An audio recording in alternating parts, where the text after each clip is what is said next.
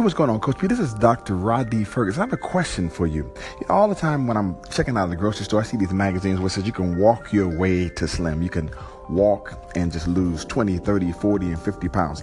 I want to know, is this truth or is it fiction? And also, what is the difference between you using high intensity training and walking your way, quote unquote, to slim?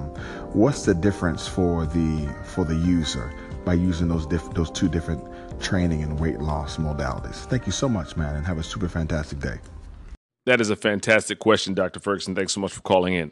So your question was, can you walk your way down 20 pounds, 30 pounds, whatever, according to what you see in these magazines? And the answer really starts with, it depends, right? It depends on what your starting point is.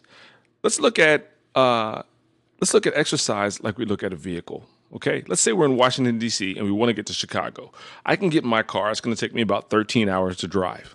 Okay, if I get in a bus, it's going to take me about 15 hours. If I choose my bicycle, it's probably going to take me, 10 times that. I have no idea. All of these vehicles will get us from where we are to where we're trying to go, but at different rates of speed. Now, does that mean that we shouldn't walk? We should only do higher intensity exercises? Absolutely not. It really depends on what your starting point is. If walking for you is a challenge, then that's a great place to start. However, when you're able to do more, you should do more because your expectation is not going to be, I'm willing to wait as long as it'll take to walk my way down 10, 20, 30 pounds. Okay? You're going to want to move faster as people do. So at that point in time, when you're able to do more, you should do more higher intensity exercises, including high intensity interval training, including resistance training, a minimum of 4 hours a week.